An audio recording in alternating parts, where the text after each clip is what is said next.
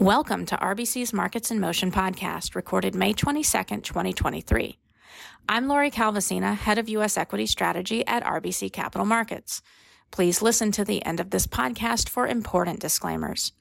Two big things you need to know this week. First, we took a closer look at stock market performance and economic data around the recession of 1945, the only time since the Great Depression that the stock market didn't fall as a recession took hold.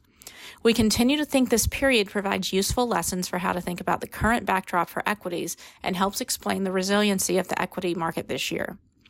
Second, the theme of recovery continues to jump out to us in a number of the higher frequency stats we've been tracking, adding to our belief that the recent resiliency in the U.S. equity market has been justified. If you'd like to hear more, here's another 6 minutes. While you're waiting, a quick reminder that if you found this podcast and our research helpful, we'd appreciate your support in the Institutional Investor All-America Research Survey. Please vote for Lori Calvasina in the Portfolio Strategy category. Voting opens May 30th and lasts through June 23rd. Now let's jump into the details. Takeaway number 1. We took a deep dive into stock market performance and economic data around the 1945 recession, which we continue to believe helps explain the S&P's resiliency this year. In our meetings over the past month or so, which have included a broad sample of U.S. and non-U.S. based investors, both hedge fund and long only, there's been one chart that's caused most of those we've spoken with to pause and reflect. And that's our chart highlighting how the stock market essentially ignored the recession coming out of World War II. We've typically talked about this chart after walking through our list of reasons why the S&P 500 has been so resilient in 2023. After going through our charts on earnings valuation and how small caps were pricing in a recession last summer, which makes it more likely that October marked the recession lows in the S&P, one of the investors we're speaking with usually likes to inform us that the S&P 500 has literally never bottomed before a recession started, with a fairly high degree of certainty. This belief has been one of the issues that cautious U.S. equity investors simply haven't been able to wrap their heads around. We respond when this comes up by bringing out data showing how something along those lines actually did happen back in 1945. Coming out of World War II, the U.S. economy experienced a recession from February through October, but the S&P 500 kept marching higher. This data point has been a revelation for a number of the investors we've sat across the table from over the past month, with a number acknowledging that the COVID economy was basically a wartime economy. With these conversations in mind, we spent some time last week taking a closer look at the economic and stock market data in the 40s. What we found confirmed to us is that there are enough similarities between the two to make it a worthy comparison. In both periods, a massive amount of government support for the economy was withdrawn in a hurry. Back then it was fiscal spend, today it's monetary. Additionally, inflation was a big problem back then generally, just as it has been recently. Back then, the labor market also displayed an underlying resilience with a low unemployment rate that peaked in the low 4% range in early 46. Today, consensus economic forecasts are expecting the unemployment rate to top out at 4.7% in the middle of next year and hit 4.3% at the end of 23. One difference we do see is that in 1945, personal consumption and private investment were growing, while those are expected to take modest hits late this year in current consensus economic forecasts. Still, this helps us understand how the ongoing conversation about better-than-expected consumer trends and better-than-expected earnings forecasts in 2023 have helped to support equity prices. The main new thing we learned from our exercise is that while the stock market rallied through the onset of recession and a brief deterioration in the labor backdrop back in 1945, it wasn't able to sustain that positive momentum in 1946, when the S&P experienced a drawdown of about 12%. Even though the recession was technically over by 1946 and the labor market was on the mend, stocks weren't able to look past the return of onerous inflation that year when CPI moved up from 2.3% to 8.3% and a second consecutive year of real GDP contraction. Ultimately, there ended up being a limit to the stock market's resiliency.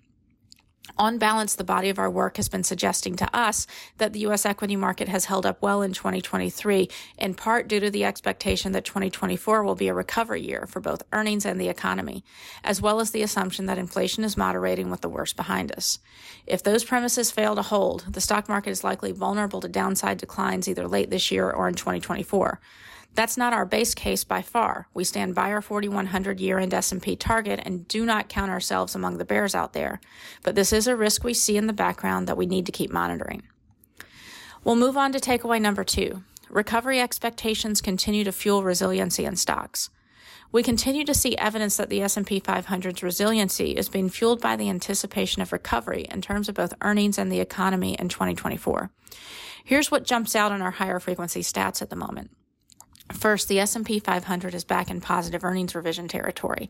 At 51% on its 4-week average, the rate of upward revisions for the S&P 500 on earnings has returned to positive territory, which means there have been more positive than negative revisions to EPS forecasts for both current year and next year's forecasts.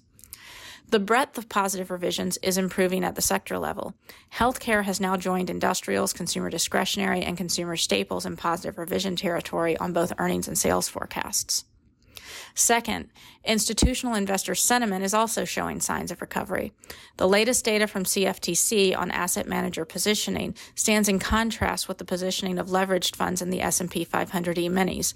The latter is at the low end of its range and points to a more extreme bearish view. What we're seeing on the asset manager data points, however, is that positioning got extremely bearish last year and is basically in the middle innings of recovery right now.